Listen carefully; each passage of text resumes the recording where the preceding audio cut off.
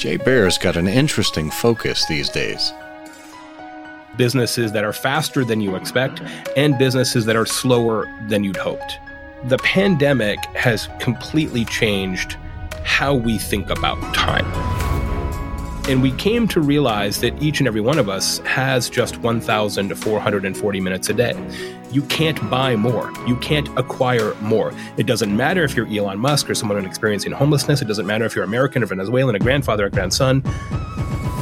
We each have 1,440 minutes a day, period. Time is, in fact, the only inelastic resource that we all share equally on this planet.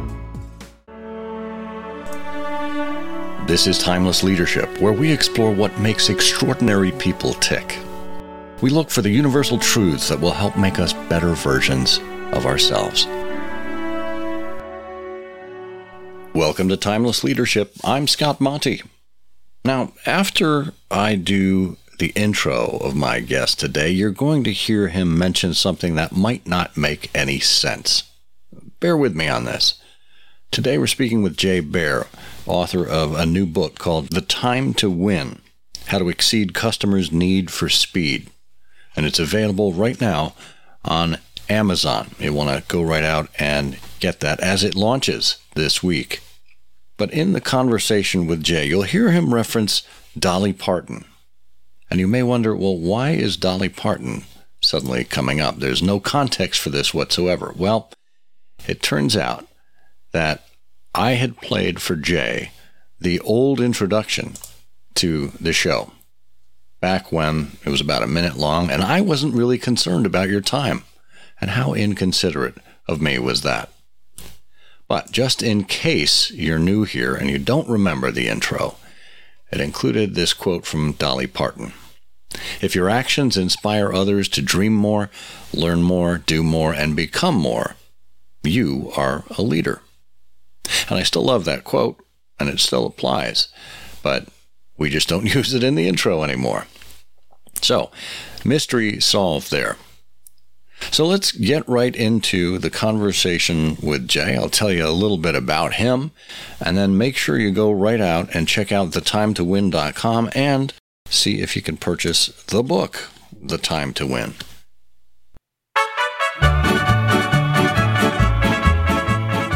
Jay Baer can see the future. He can connect the dots and sees patterns where others do not. For the past 29 years, he's used this unique gift to help his clients find solutions that work. He's consulted with more than 700 companies during that period, including 40 of the Fortune 500. He's the founder of Convince and Convert, a consultancy that provides content marketing, social media, and customer experience advice and counsel to some of the world's most important brands. His new study on speed and consumer patience is a wake-up call to organizations far and wide. Its primary finding: customers who have to wait won't be customers for long. And not surprisingly, he has answers to help organizations get faster and better with their clients and customers. He's the author of 6 best-selling books, including Utility, Hug Your Haters, and Talk Triggers. Though Jay has had great success on many fronts over the past 3 decades, he's convinced that all his work has led him to this moment in time. If he can help companies become better and faster, customers everywhere will be the beneficiaries. Jay lives in Bloomington, Indiana, with his wife Allison, and is one of the top 2 tequila influencers in the world.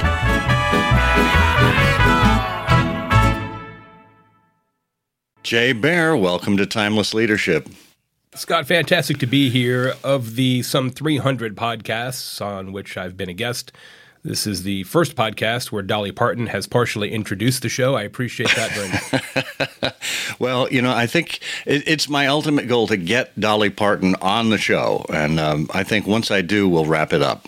I think we can make that happen. One of my clients in the day is the Grand Ole Opry, so we might be able to work on that. Holy cow. We'll talk about that offline. Well, that's interesting. Okay. Well, we're not here to talk about Dolly Parton or the Grand Ole Opry. Oh, we could be, though. Well, yeah. Well, that's a whole... An American treasure. She really is. And I admire a lot of her leadership, which is why I included that quote. Doubt. But you are another leader I have long admired. Your energy, your creativity, and your ability to weave a story around data.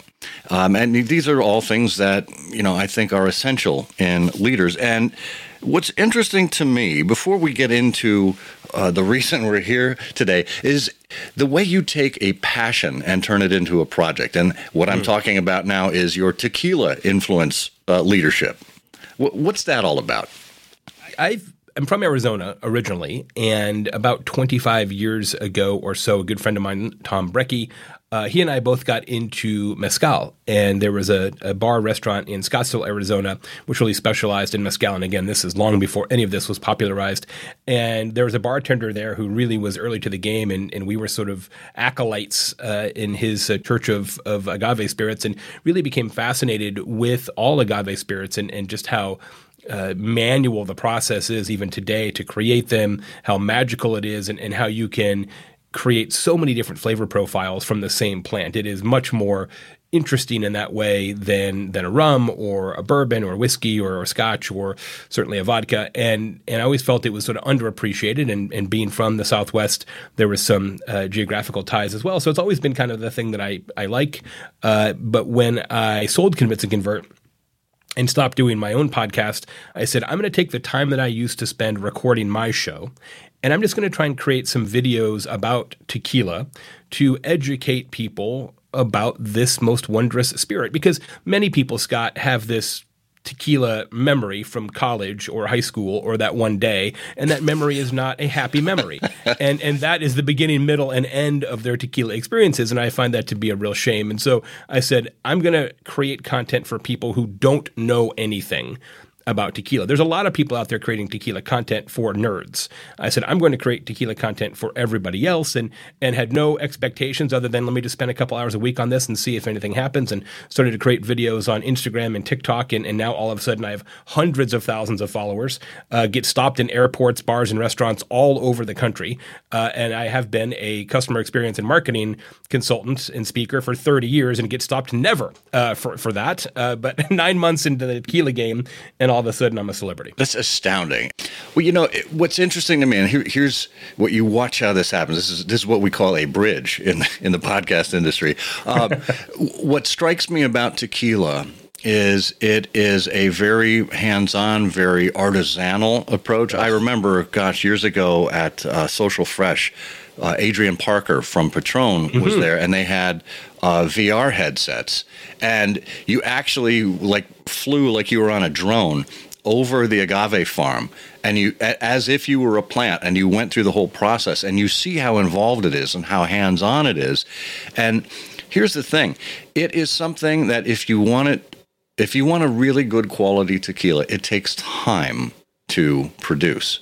It's not something that you just crank out. And if you crank it out really quickly, well, then people might think a little bit differently about your tequila as if it's mass produced. So this seems to be almost in parallel with what you've got going with A Time to Win, which is your latest presentation.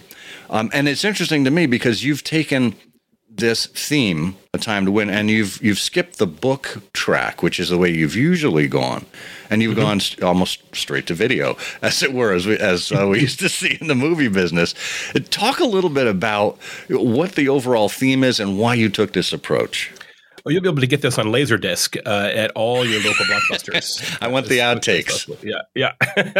Well, so here's the thing. As always, when I create a new project, and usually I do a project every 3 years or so, and I use that project as the anchor, the skeleton of my work, and I do speeches around it and create content and do consulting, etc. Each time I typically start with research. I feel like it's important to ground this in something other than Jay says this is true. And so in this case, I launched a comprehensive national research study on consumer patience called The Time to Win, and really looked at how important is speed and how do customers feel about waiting today post-pandemic. The reason I do it this way is I always feel like the book is better if I've done the research first, of course, but then also done the presentation a few dozen times. Because here's what happens, Scott. I do the research, then I write the keynote speech, then I go do the keynote speech 50 times.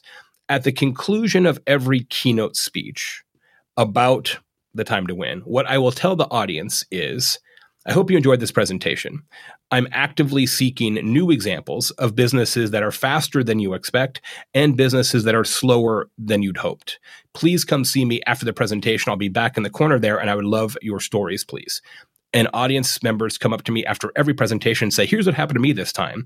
I harvest all those stories, put them back into the next presentation and the next one and the next one. And then the ones that resonate the most, that are the funniest or the most poignant or the most on point, are the ones that make the book, which is why every time I write a book, you'll never find a case study in a book of mine that anybody has ever heard of before, because they're not from me, they're from the audience the year before.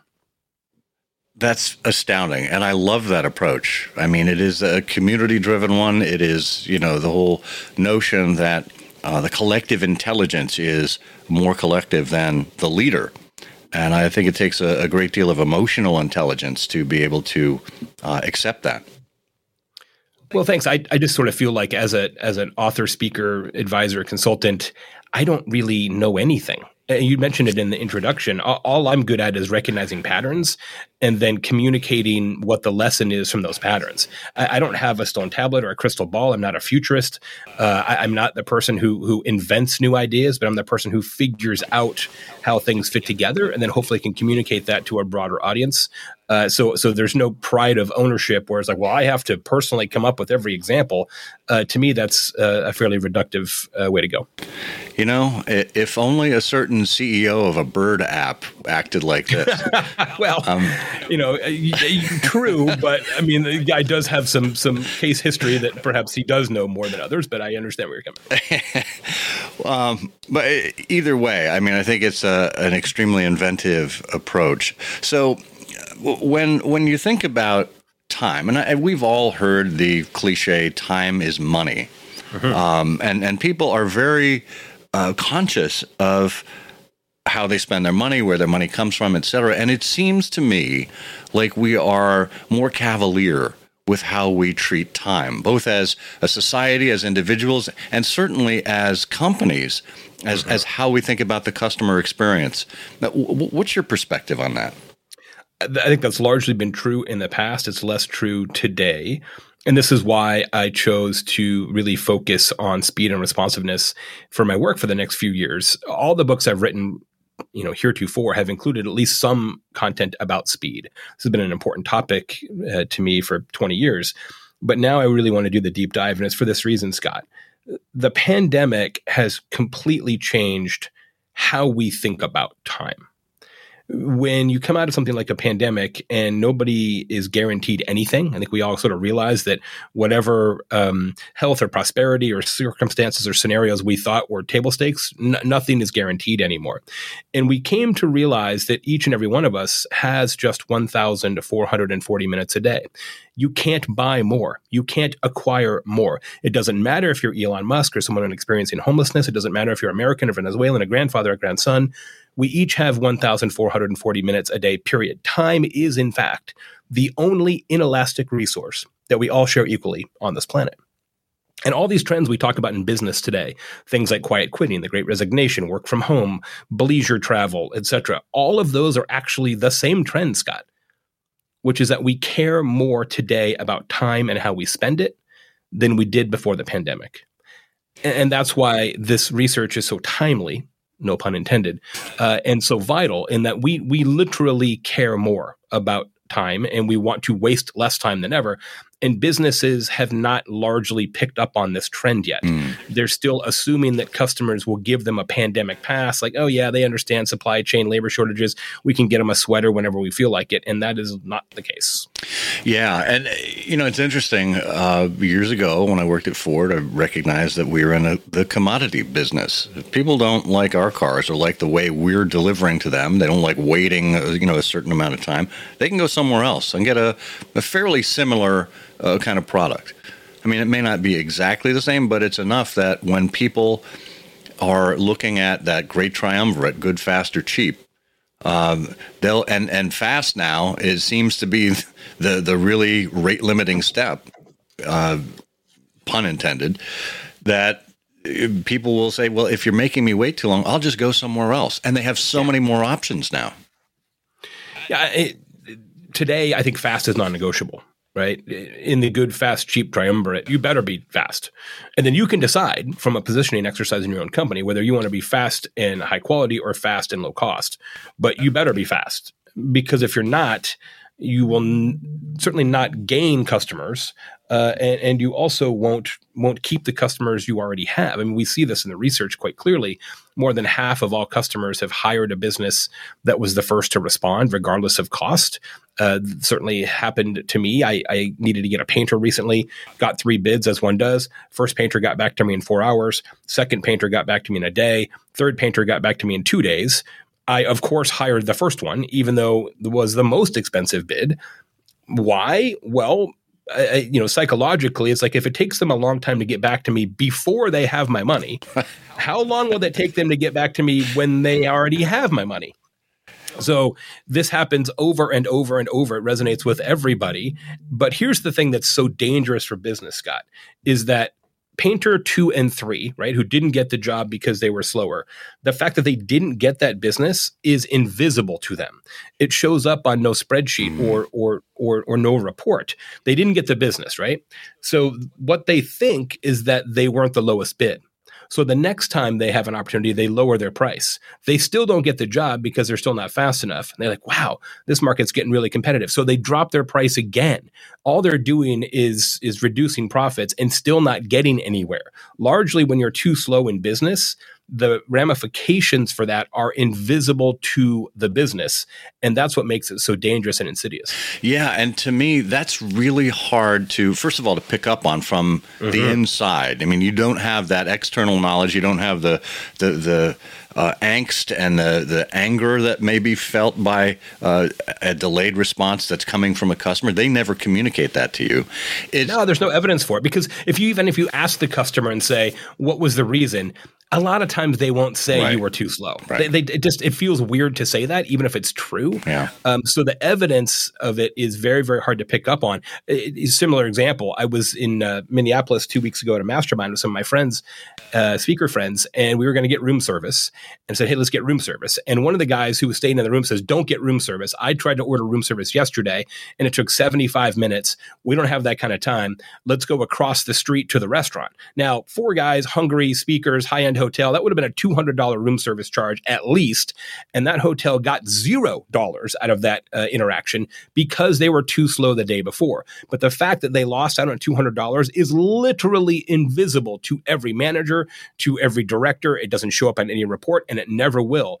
That's what makes it tricky. Yeah, and the notion of insidiousness, I think, is an important one, because the leader looks at that kind of situation. First of all, as you say, they don't see it, but they may see that, well, okay, we lost a bid, or there's something that's not right. We'll drop our prices, but then they tell they bear down on their employees and go, you guys got to work harder. We need everybody on here 100%, 24/7, and it ends up falling down to the worker level without real understanding as to what the root causes are. And that's dangerous, isn't it? Oh, it absolutely is, because you're just running in place. And look, I mean, I think if anything we've seen with Southwest Airlines recently, this notion that it is impossible to be fast externally for customers if you're not fast internally in your own operations. So often what slows down business to customer interactions is that internal team members can't get what they need from other departments, other divisions, other people. Julie's out sick and nobody can get access to the system if Julie's not here, et cetera, et cetera. And so what I talk about in the presentation of the time to win, not so much in the report, because that's more a survey based in data, but this idea that you've got to get your internal processes aligned first in order to really lean into responsiveness externally second. That's what you call your got it audit, right? Got it audit. Yeah, you got to do a got it audit to sort of figure out what are your sticking points internally, and even something which sounds simple but is not in practice.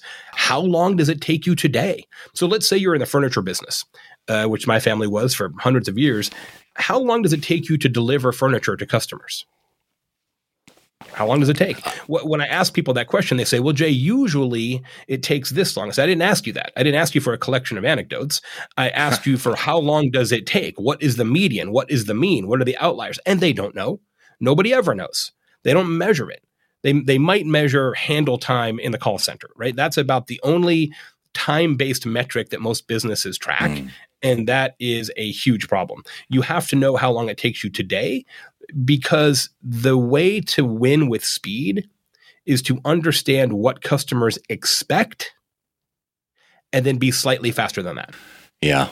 Yeah, because if your usual time is whatever it is, a week, 10 days, and a customer ends up having to wait 2 weeks, maybe even a month, well, to them it doesn't matter what the usual is. They know they have no idea what the usual is. Right? They've only experienced the one thing. Yeah, that's they've got one data point. Just like the room service. Let's say at that hotel, room service is usually 30 minutes, but they're having a bad day. The trolley broke down. They're out of salt. Who knows? And so it took 75 minutes. Well, my friend has only experienced one data point with that room service, and it's 75 minutes. So for him, that becomes the expectation going forward. Yeah, and we've heard that old chestnut that. Anecdote is not, or data is not the plural of anecdote, but it doesn't matter to that person because it's very real what they're going through and the frustration is there. And so talk a little bit about setting expectations, because I think Amazon, Uber, these kinds of on-demand, eBay even, all these services for decades now have trained us to think in terms of what to expect. What's interesting about Uber and Lyft is it's not too far in the past to remember the time when that didn't exist. And if you needed at a moment transport, what would you do? You would call a taxi. In some cities, you can hail a taxi, but in smaller areas, you would have to call a taxi. You would call a taxi. You would speak to a dispatcher who typically was not the cheeriest person that you'd ever encountered. I'm thinking Louis De Palma here. Yeah, exactly. So you get dispatcher who's like, okay, we'll come get you. And then you get into the land of uncertainty. Okay, when is this taxi coming? Well, sometime between 1 minute and 1 year. That is all the information that you have. You see taxis driving by, but you don't know which taxi is yours. They all look the same. They don't give you a license plate number. You've got no idea. It's uncertainty. It's all uncertain. Yeah. How long will it take to get to your destination? Unknown. How much will it cost? Unknown. Right? You don't know anything. And so one of the geniuses of Uber and Lyft is it reduces the uncertainty gap. You know what the car looks like, you know the license plate of the car, you know the name of the driver, you know how much it's going to cost. You can see the little icon of the car on the app, and sometimes it's going around in weird circles. You're like, what is this guy doing? But at least you know that they're out there. And this idea of reducing uncertainty by giving customers sort of incremental checkpoints is incredibly important psychologically, and has really beneficial revenue and loyalty benefits. Domino's Pizza, here's your pizza tracker. It's going to be, we're making dough. Now we're adding cheese. Now we're putting it in the car, right? You know exactly where the pizza is at all times.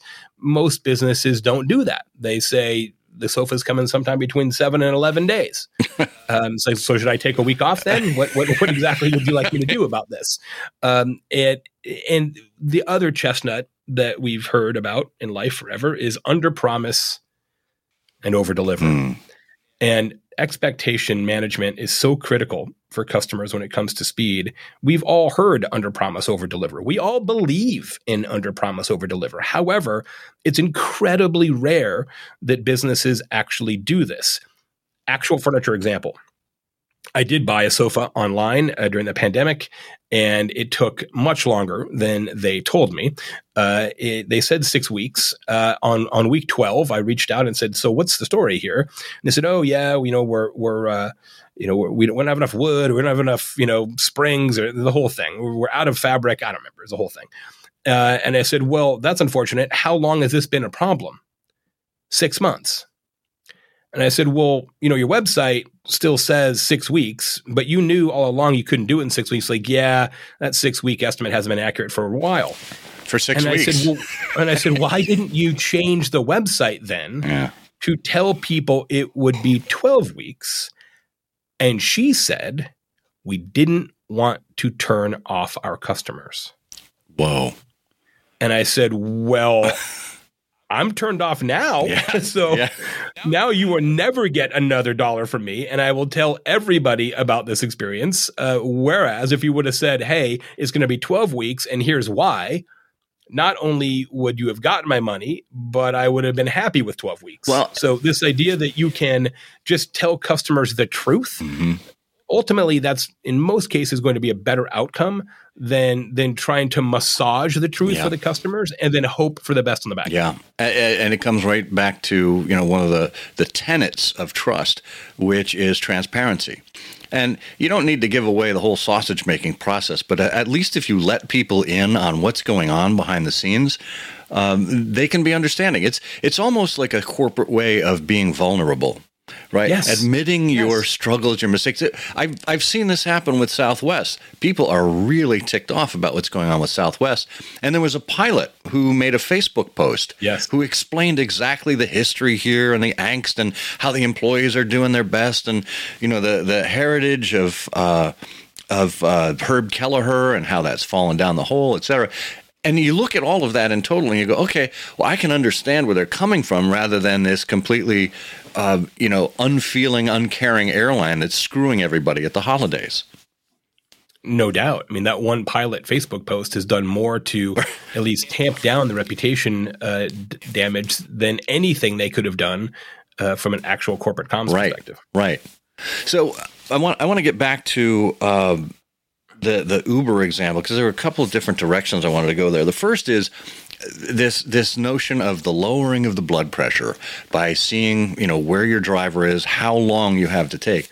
But there's a flip side to that I've experienced, and maybe you have too, is it says your driver's going to be here in 5 minutes.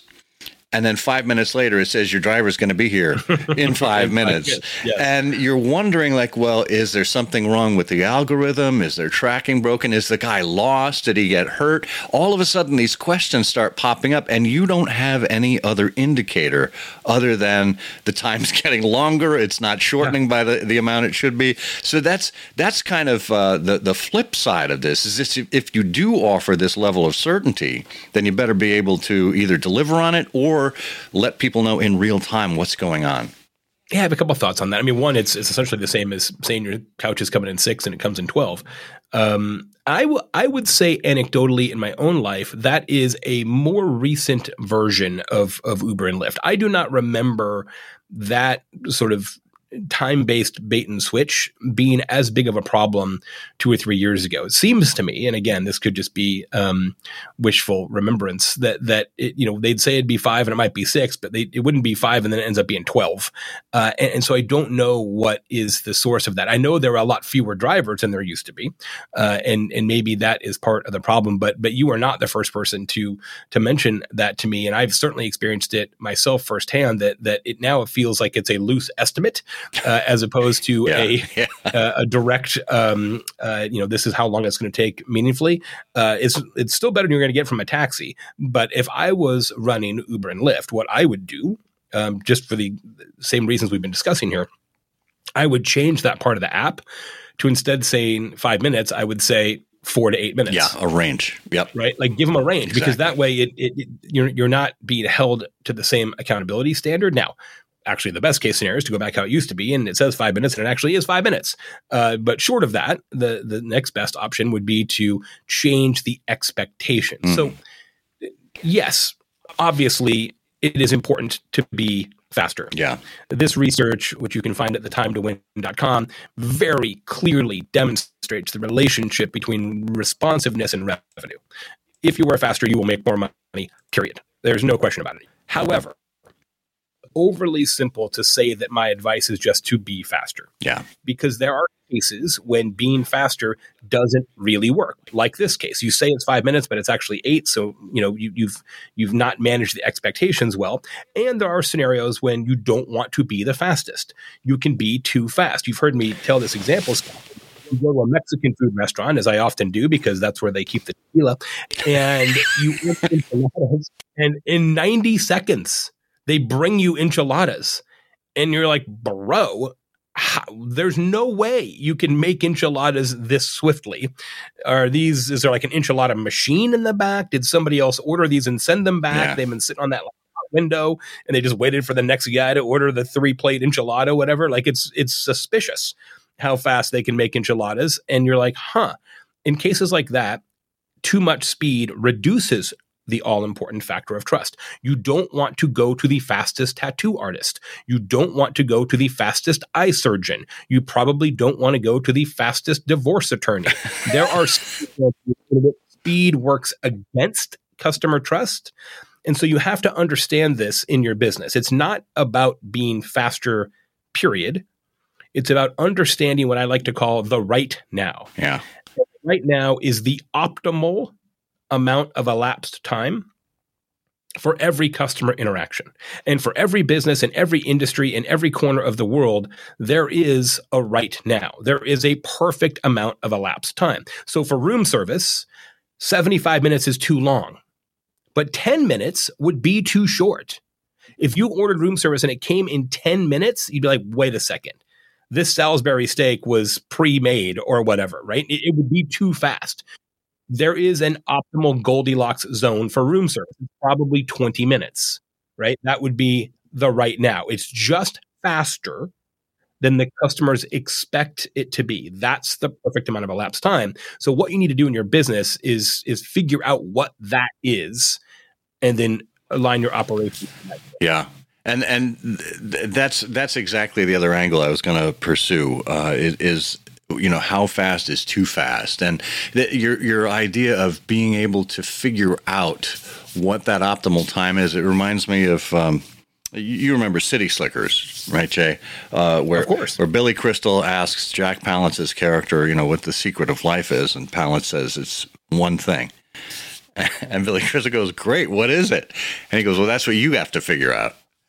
Yeah. And so the right now for Uber may not be the same as the right now for the Mexican restaurant as for the furniture company. So, of course, how does a leader go about figuring out what that optimal time is for their customers? Some of it is you have to think in three or four different dimensions. One is your industry, right? So the right now for medicine is different than the right now for video games. So you have to understand kind of what are the industry norms, because ultimately customers are judging your responsiveness versus competitors in the same category. Then you have to look at it through what is your company positioning. So look at a company like Progressive, right? It's like you can save money if you get a quote in Progressive within 15 minutes or 10 minutes or whatever their promise is these days. But then look at a company like Lemonade, which is a purpose-built insurance startup company that processes claims using AI within 3 seconds. 3 seconds. Wow. To get your insurance claim approved. Progressive ain't going to get there. Not going to happen. Nor do they need to, because they're a big insurance company using old school rules. They're never going to be the fastest. But their customers don't expect that of them, but they do expect them to be fast. Lemonade says from the very beginning, we'll process claims in 3 seconds. So they have taken speed on as their competitive differentiator. So you have to understand where your company is within the pantheon of competitors in your category. Then you have to understand what your customers expect of you, and which probably requires some survey work. How fast would be too fast? How fast is fast enough? But going back to the Got It audit we talked about a moment ago, you've got to understand how long does it take you today? How long does it take to do these things? And most companies don't know. So you start there. Say, all right, how long does it take us to deliver furniture? All right, well, typically on average, it takes us 6.1 days. All right, well, if we could cut that to 5 days or 4 days, what would the impact be on revenue, loyalty, customer satisfaction, all these things that matter? Well, let's find out. Let's align our organization to lean into 4-day delivery in a test scenario. Certain market, certain type of customer, certain style of sofa, what have you. Do it in 4 days, then measure what the impact is, prove that business case, and then go tackle the next part of your customer journey and make that faster and figure out what the right now is for that. So the key to this is understanding it's not one project. It's a bunch of projects in sequence. So each of your customer interactions, you say, all right, how long does it take them to order a couch? How long does it take them to pay for a couch? How long does it take us to deliver a couch? How long does it take us to repair a couch? Et cetera, et cetera, et cetera. And each of those are their own micro project. We're going to figure out the right now for each of those, and you stack them on top of each other over time. Yeah. And now you really got something.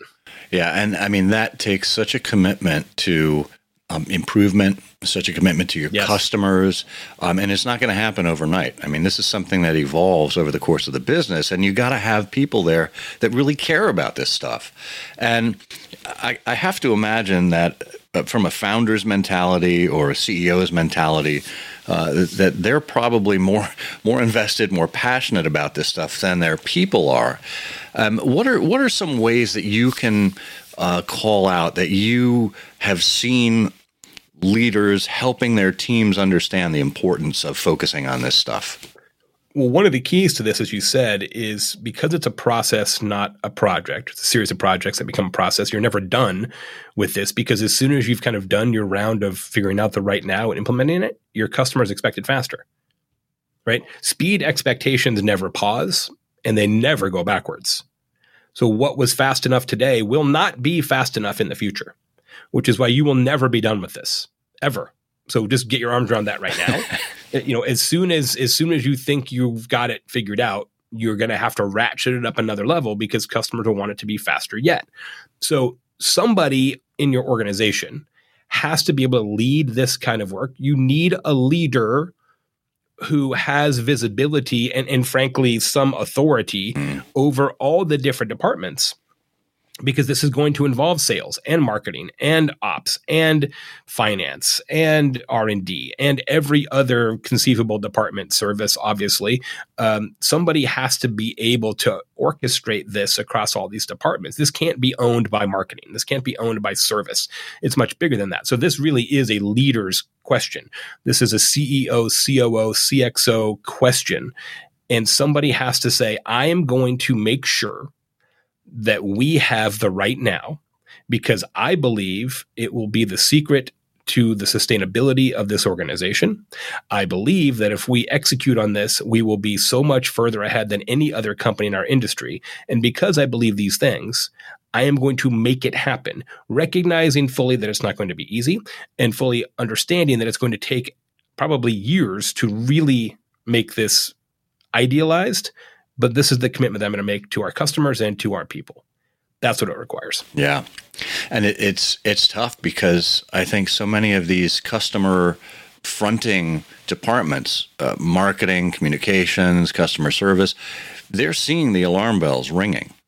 And if your system is built well, there's a feedback mechanism there that informs the operations, that informs the process. But if you don't have someone there, as you say, Jay, who is in a position of authority, who can take that information, synthesize it, and then get the teams organized to respond to it, then it's just going to be a lot of frustration for both the teams and the customers. Yeah, you can't put this on the front lines because all they're trying to do is run in place. Right. Nobody on the front lines is sitting around saying, well, I shouldn't say nobody. It's rare on the front lines for people to say, well, we don't care how long it takes. Or, it's okay if we're slow, because when they aren't as fast as customers expect, the front lines are the ones who get the blowback. So I think they're trying to do it as fast as they can. But as we talked about earlier in the show, in many cases, it's your internal operational sticky wickets that actually prevent the business from being faster, which is why it's got to get fixed from the inside out. Yeah. Yeah. So we've covered, I think, many of the aspects of what you call the time to win system. We've got the got it audit, the right now, speed at all costs. What else are we missing here that I want to make sure we've covered everything? One we didn't talk about is not making customers wait for their answers. And this is not new news, but I think it merits repeating. This idea that, look, if I asked everybody tuning in to the show to grab a piece of paper and a pencil and write down the 50 questions your customers ask most often, all of you could do it. Every one of you could do it right now. But then if I go to your website and I look at your frequently asked questions, there's 6 questions there. What happened to the other 44? Like, if you know your customers have questions, just answer them proactively. Don't make the customer ask. The best way to be faster than customers expect is to be proactively fast, right? To answer the questions before they're asked. That's the best way to do it. This is why chatbots work in some cases, right? Because they are set up to answer the questions that happen over and over and over. And yes, some of that's a technology assist, but more so I think it's a philosophical question, which is, why do we make people ask us questions? Why don't we just inform them better from the beginning, and then they won't have to ask us any questions at all? Yeah. You know, speaking of chatbots too, what's interesting there is I know there's been an institutional design. They've studied this over and over again. You can put in your questions into a chatbot, and you know it's AI. I mean, it's automatically generated, and the answer can get spit back at you in milliseconds. But if you want to make people feel like there's an actual human on the other end, they actually build in a manufactured delay to make it seem like there's somebody typing. They put the 3 dots up there. Yes. And it seems it's the right now. Like it's the exact same idea. It's the right now. Because if it's too quick, you're like, this is obviously canned. Exactly. And I think that simple example is a brilliant execution of making people feel like somebody's working on your problem and then delivering that information that they've requested in exactly the right amount of time. Fake typing. That's fake typing.